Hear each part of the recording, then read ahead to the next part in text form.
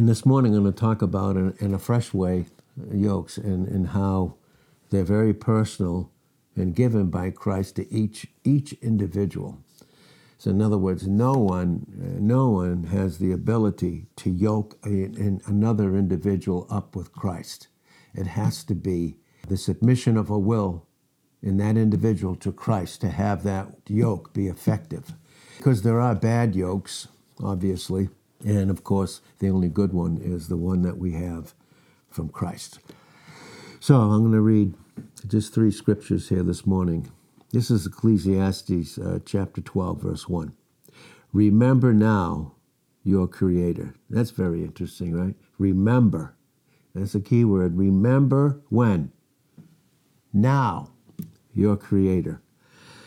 In the days of your youth. Now that can mean, of course, as young people, and I do believe that because it's critical, especially and very important for those that are young to have these truths and have them to be experienced by receiving and giving the will over to a personal individual yoke with Christ. In the days of your youth. It can also mean, too, no matter how old we are, in the sense that we're all the children of God by faith in Galatians 3, verse 26, that even us old folks don't know anything like we quite ought to as children, so we're still going to grow. So, remember now your Creator in the days of your youth. Look at what it says, while the evil days come not. So in other words, God gives us truth, He gives us the Word, okay, and it can even be, in this sense, the young part of the time, the early time, the time when the light of the Scriptures in John 12, 35 and 36 are there, and they're there for a little while, and they're very important before the evil one comes in and starts to affect us. So we're to remember our Creator in the days of our youth, while the evil days come not. Look what it says, nor the years draw near, when you will say, I have no pleasure in them. So in other words, God wants to deliver us from evil, right? Remember the prayer, the disciples' prayer, deliver us from evil. You'll see that in the 6th chapter of Matthew. And again, don't deliver me in temptation, deliver me from temptation, because temptation always has to do with evil. Testing always has to do with the faithfulness of Christ based upon the work that He's finished in us. So, the years that draw nigh, when you will say, I have no pleasure in them. I did it, I submitted to the evil because I threw off the yoke. Why don't they remember? Why don't we remember at times the truths that are ours in Christ? Why? Because experientially, never positionally, can we throw off the yoke, but experientially, we throw off the yoke. We lose the supernatural ability of Christ to keep us experientially in the same way He does positionally by throwing off or refusing restraint. The godly, loving restraint. So that's Ecclesiastes 12, verse 1. And then we look at Lamentations chapter 3, verse 21. This I recall to my mind. Look at what it says in verse 20. My soul has them still in remembrance. See? And when I continue to remember through restraint, the yoke, I'm continually in a safe place. And the safest place that we can be is when God humbles us. And then He gives us the grace that secures His love in us and makes us very stable, especially in this world system and the time that we as the church are in right now. So my soul, in Lamentations 3:20, has them still in remembrance and is humbled in me. This I recall to my mind, therefore I have what? I have hope. And hope for the Christian, again, is the fact that Christ is in us in Colossians 1, verse 27. But I can lose the experience of a proper hope, which has to do with a proper image of who I am in Christ, if I cast off experientially the restraint of the loving yoke that God has for me and has for each of us in our own individuality. I cannot yoke you up to Christ. I can because I can submit my will.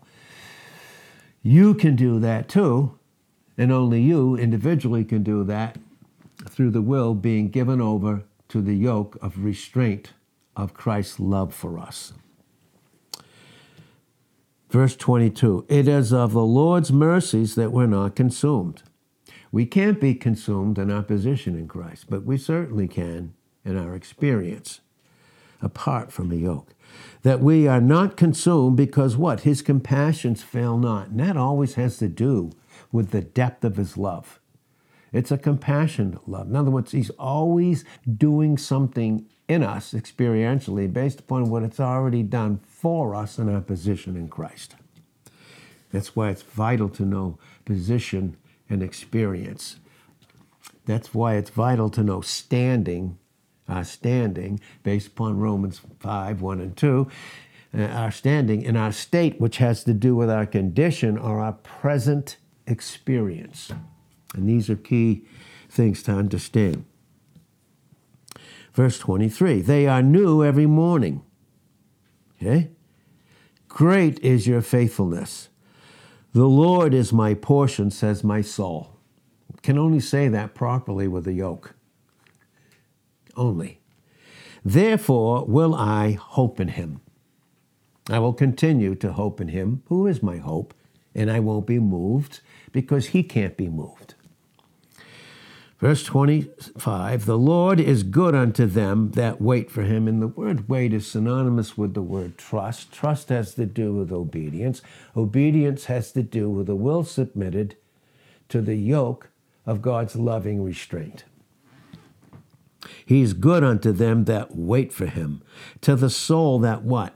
Seeks him. Proverbs 8:17 says, I love them that love me. What's that? That's experience. I love them that love me. What's our love? Return to him. It's obedience. Proverbs 8:17 says, I love them that love me, and those that seek me early, youth, early part of the day, first part of the day. Those that seek me early will what? Will find me. Can we find any better treasure than him? Again, in 2 Corinthians 4:7, we have that treasure in these fragile clay jars, yes. And all the treasures of wisdom and knowledge are hid in him, in Colossians 2 and verse 3. Verse 26, it is good that a man should both hope and quietly wait for the deliverance, the salvation of the Lord. See what it's teaching us? Can we wait and trust without a yoke? No. We just can't do it. It'd be like the ox, trying to function on its own without a yoke.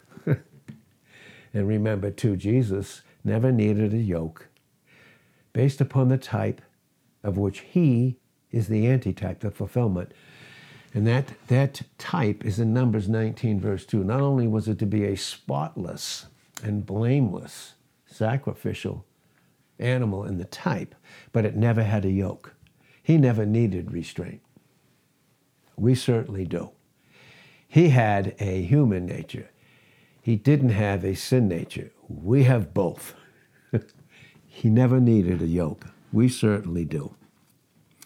So it is good that a man should both hope and quietly, restfully wait for the deliverance, the salvation of the Lord. It is good for a man that he bear the yoke in his youth. Oh boy, that speaks of a continual, proper, normal Christian lifestyle. That's what that speaks of. So what is hope? Hope, when we see it here, right, is quietly waiting. And that is when the yoke is most needed. Most needed. When do we not need it?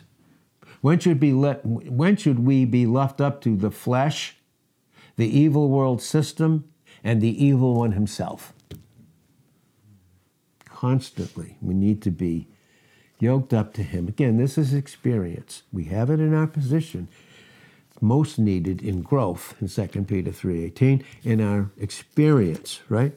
And that is very, very personal. And we're going to see how personal it is in Matthew, the 11th chapter. And look at verse 27. All things are delivered unto me. How many things?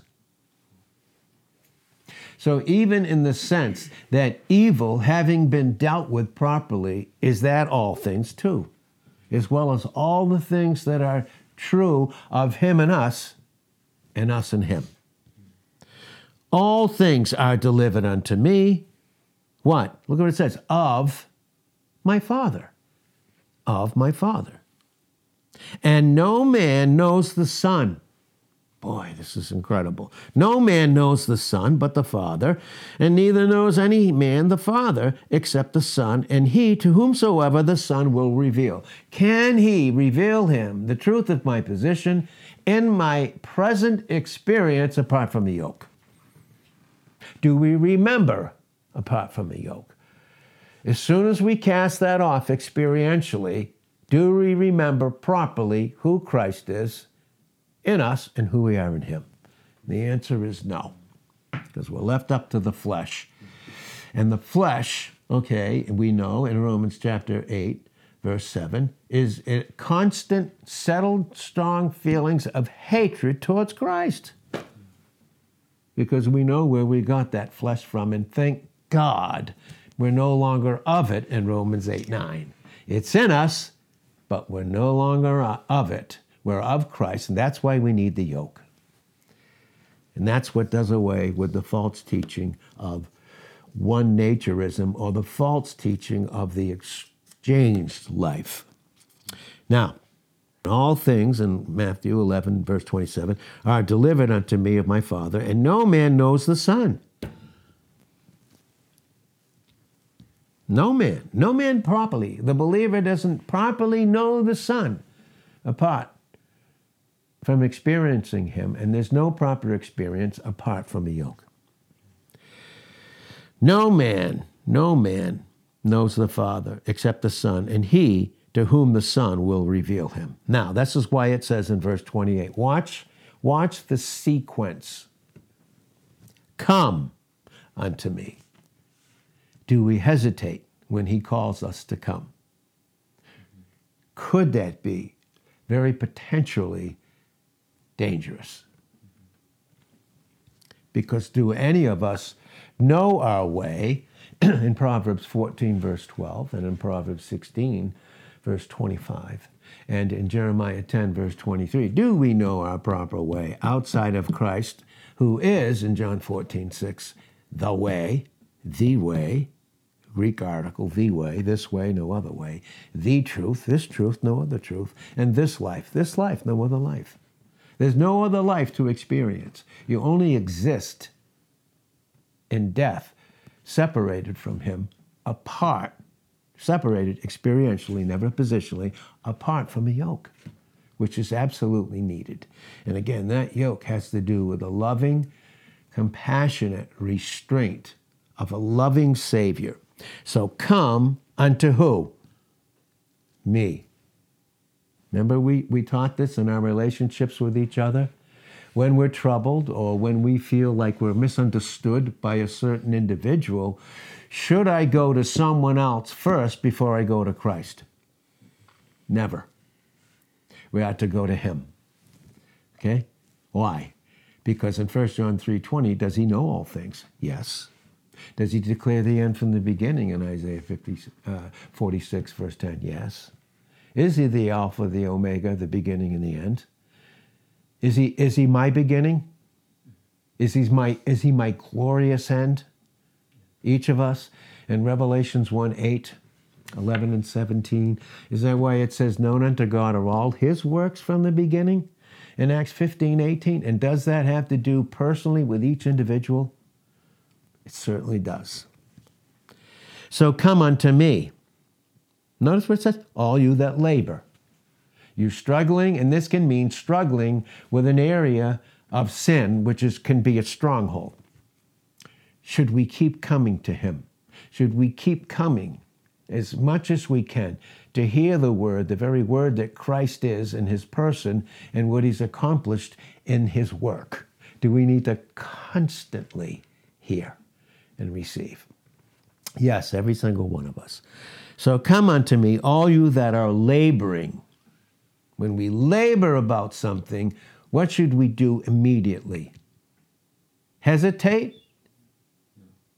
Try and deal with it on our own? Try and substitute, get something in so that we can escape it, the area we're struggling in? Or do we come to him immediately? Come unto me, all you that labor. And heavy laden means people putting false burdens and this false needs upon you.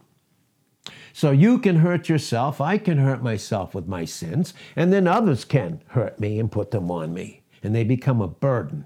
Who's the burden bearer in Psalm 55 and verse 22? Who's the burden bearer in 1 Peter 5:7? Should we cast all of our anxious care, these burdens that we were never meant to bear, because in Psalm 103 verse 14, he knows our frame. He knows what we can bear, what we can't. And anything that Christ had to bear, we couldn't. That's why he had to do it. And when we try to bear them, then the enemy comes in 1 Peter 5:8 and will like to slaughter us with these false burdens and these false needs. Again, trying to replace Christ from being a yoke on certain individuals. Which can we do? We can pray for one another. We can give another godly counsel. But we can't make them give their will over to Christ and have that restraining yoke. That's only something they can do. That's why we teach the only authority that we have is Christ.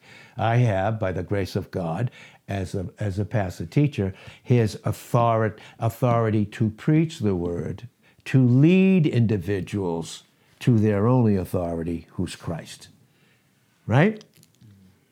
Now, so come unto me, all you that labor and are heavy laden, and I will give you what? Rest. Come. Don't hesitate your laboring in your own individual failures or sins or struggles. Yeah. The struggles of others that you've taken upon yourself, which we never should have done. That won't even allow us to pray properly, trying to make others' struggles become ours. And those other struggles that the enemy wants to make ours take us completely away from intimacy and fellowship and an experiential, restraining, protecting, loving, compassionate yoke. Come unto me, all you that labor and are heavy laden, and I will give you what? Rest. Come. And I will. Whose will? Who fulfill all God's will concerning you and I individually? Well, he did in John 4, verse 34. His meat, his very sustenance was to do the will of the Father and to finish the work, which he did on Calvary in John 19 and verse 30. He finished it. It's finished. What am I trying to finish? About me or about someone else? Another believer? No. Take, notice what it says, take my yoke. That involves a personal will in submission to be able to take. Take my yoke. When it says my yoke here, sometimes there's the false understanding through ignorance and through a lack of maybe proper teaching or, continuing in proper teaching, that somehow Christ had to have a yoke. He has this yoke around him, and he's saying, come and yoke up with me. But when it says here, take my yoke, he's making that very personal to the individual. The yoke that he offers is very individual to the individual person in him. Very individual. See, no one can replace Christ in you.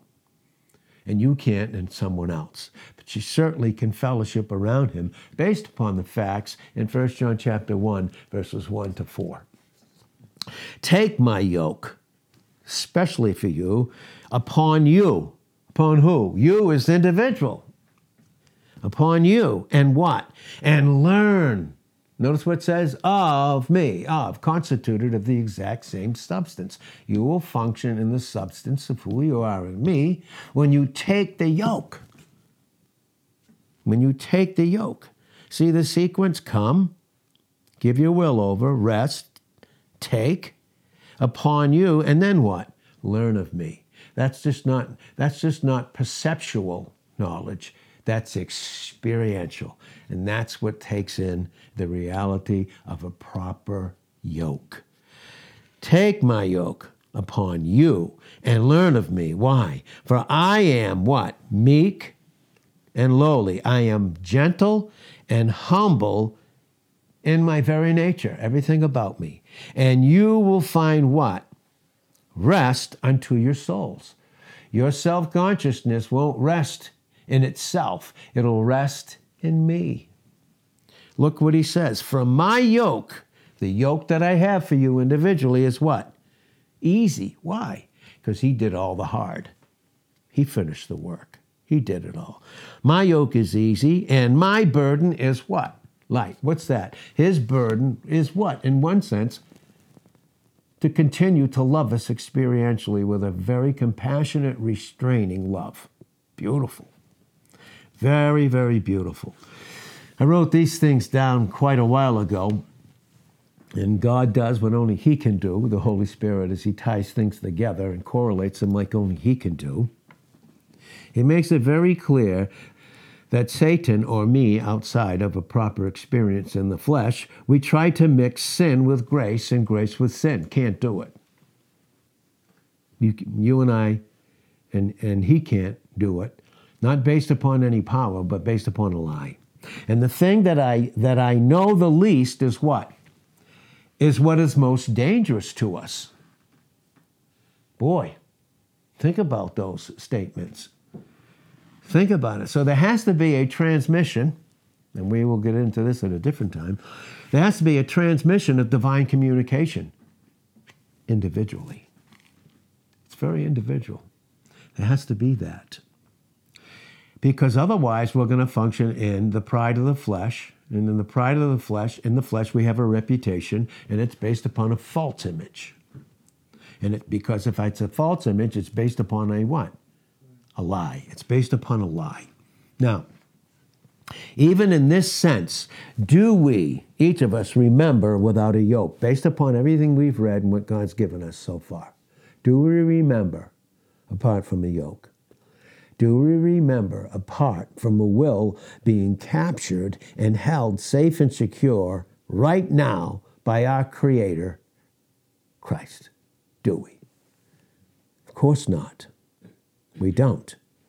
When? Now, it says, remember now. Remember, we read that in Ecclesiastes 12 now, verse 1. Remember now your Creator in the days of your earth, of your youth, when evil will begin to compete with who you are in Christ. That's right.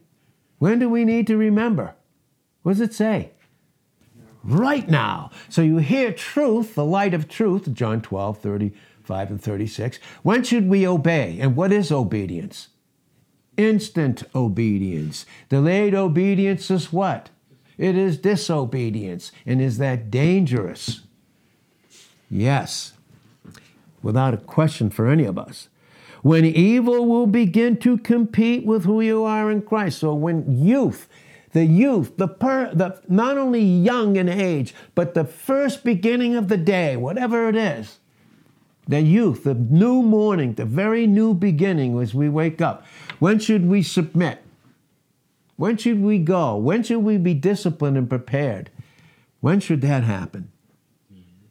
Boy, right away. Because just what God has counsel for us, like he's giving us right now. And don't you think he will give us in his anticipative love, give us the counsel, his gracious counsel, because he knows the enemy and how he can tempt us with evil in areas that we have and we're not even aware of. But he does. Christ knows, and that's why we need a yoke. So, when evil will begin to compete with who you are in Christ rather than with Christ in you in freedom. There's no freedom apart from a yoke. There's no experiential freedom apart from an experiential yoke, and that has to do with the will submitted. Again, when you look in the first 3 chapters of Proverbs and then enter in places differently in the book of Proverbs, you will see the neck. And the neck always speaks of the will. And it needs to have it. Where do you suppose the yoke goes? Where does the yoke go on the oxen who act in natural, instinctual, natural instinct?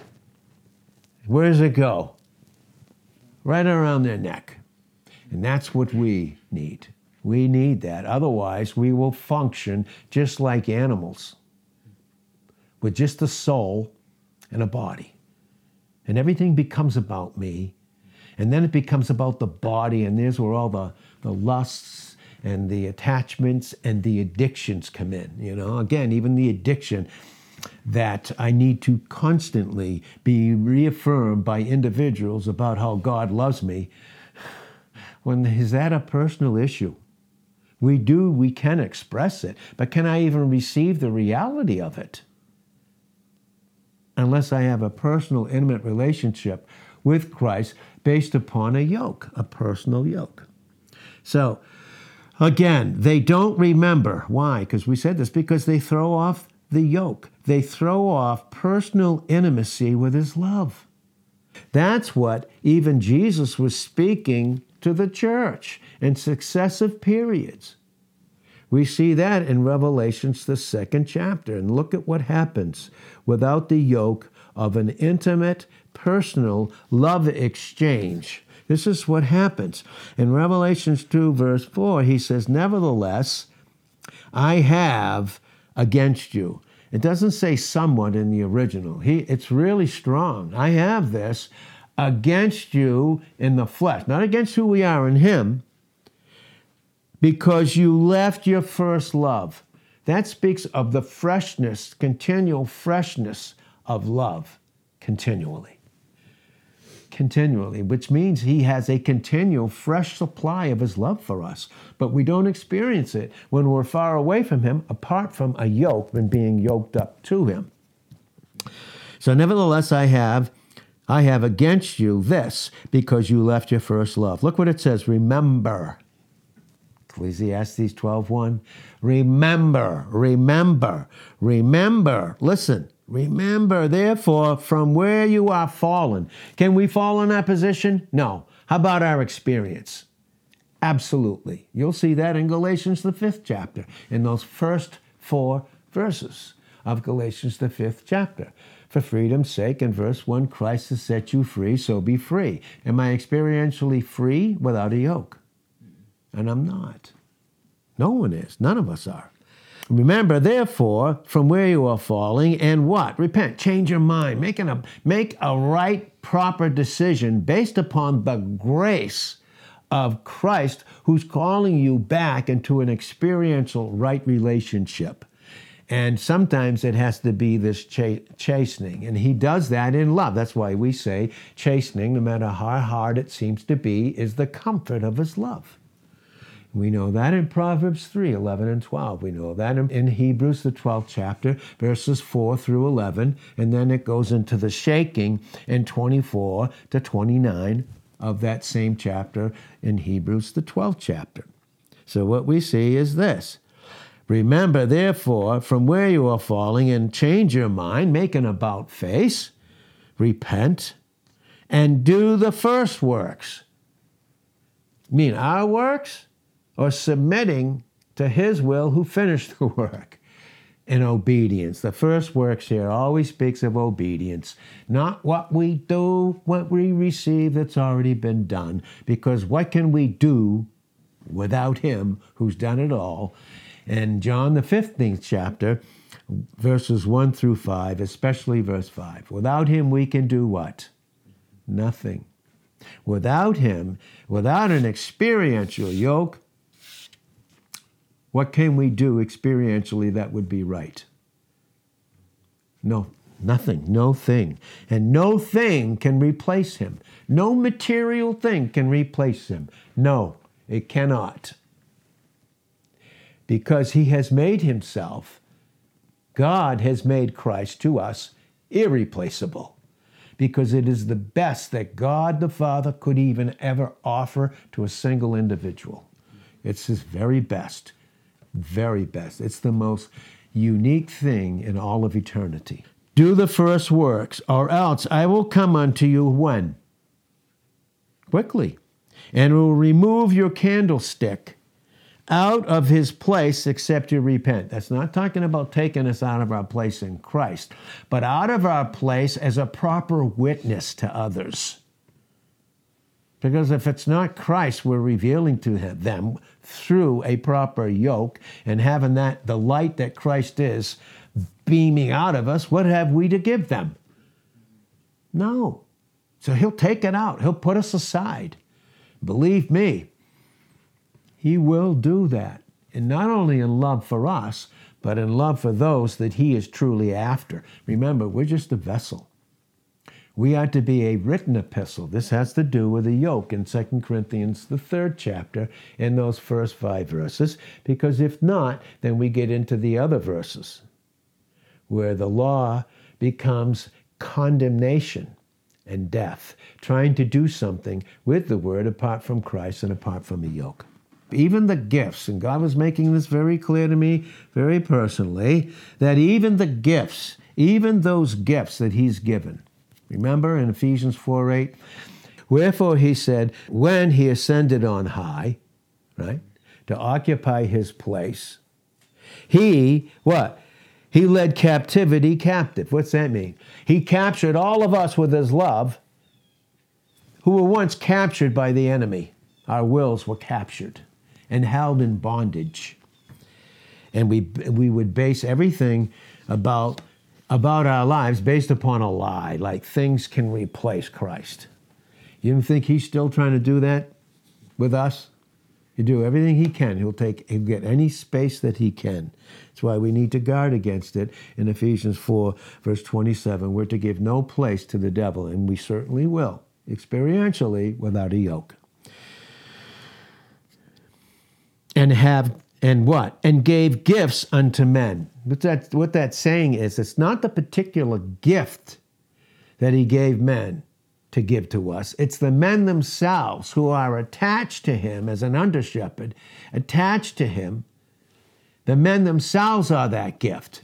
Because if the man himself has those gifts in Ephesians 4:11, and he's not attached, yoke, restrained, then what has he to give them?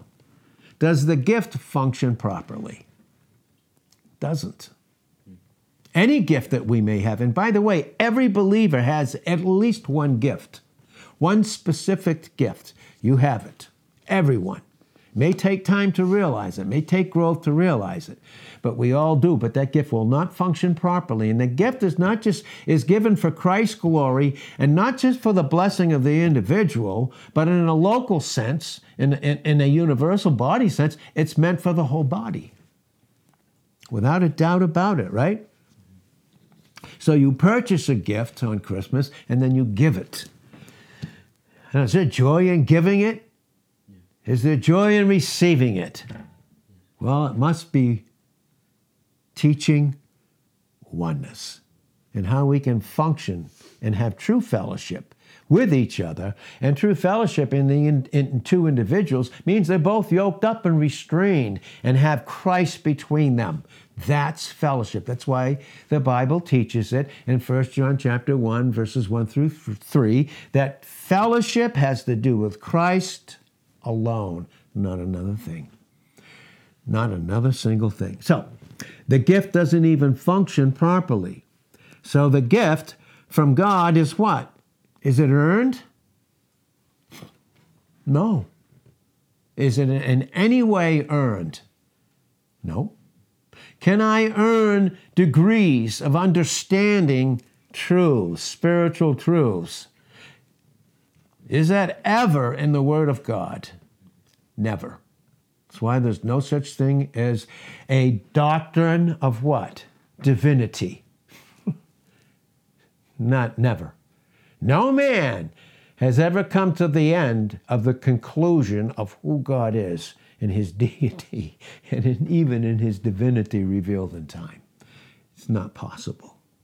because there's only one God, and he's sovereign. He's above everybody. No such thing as doctors of divinity or masters or, MDivs, masters of divinity. Oof. Instead of being mastered by he who is deity and divine.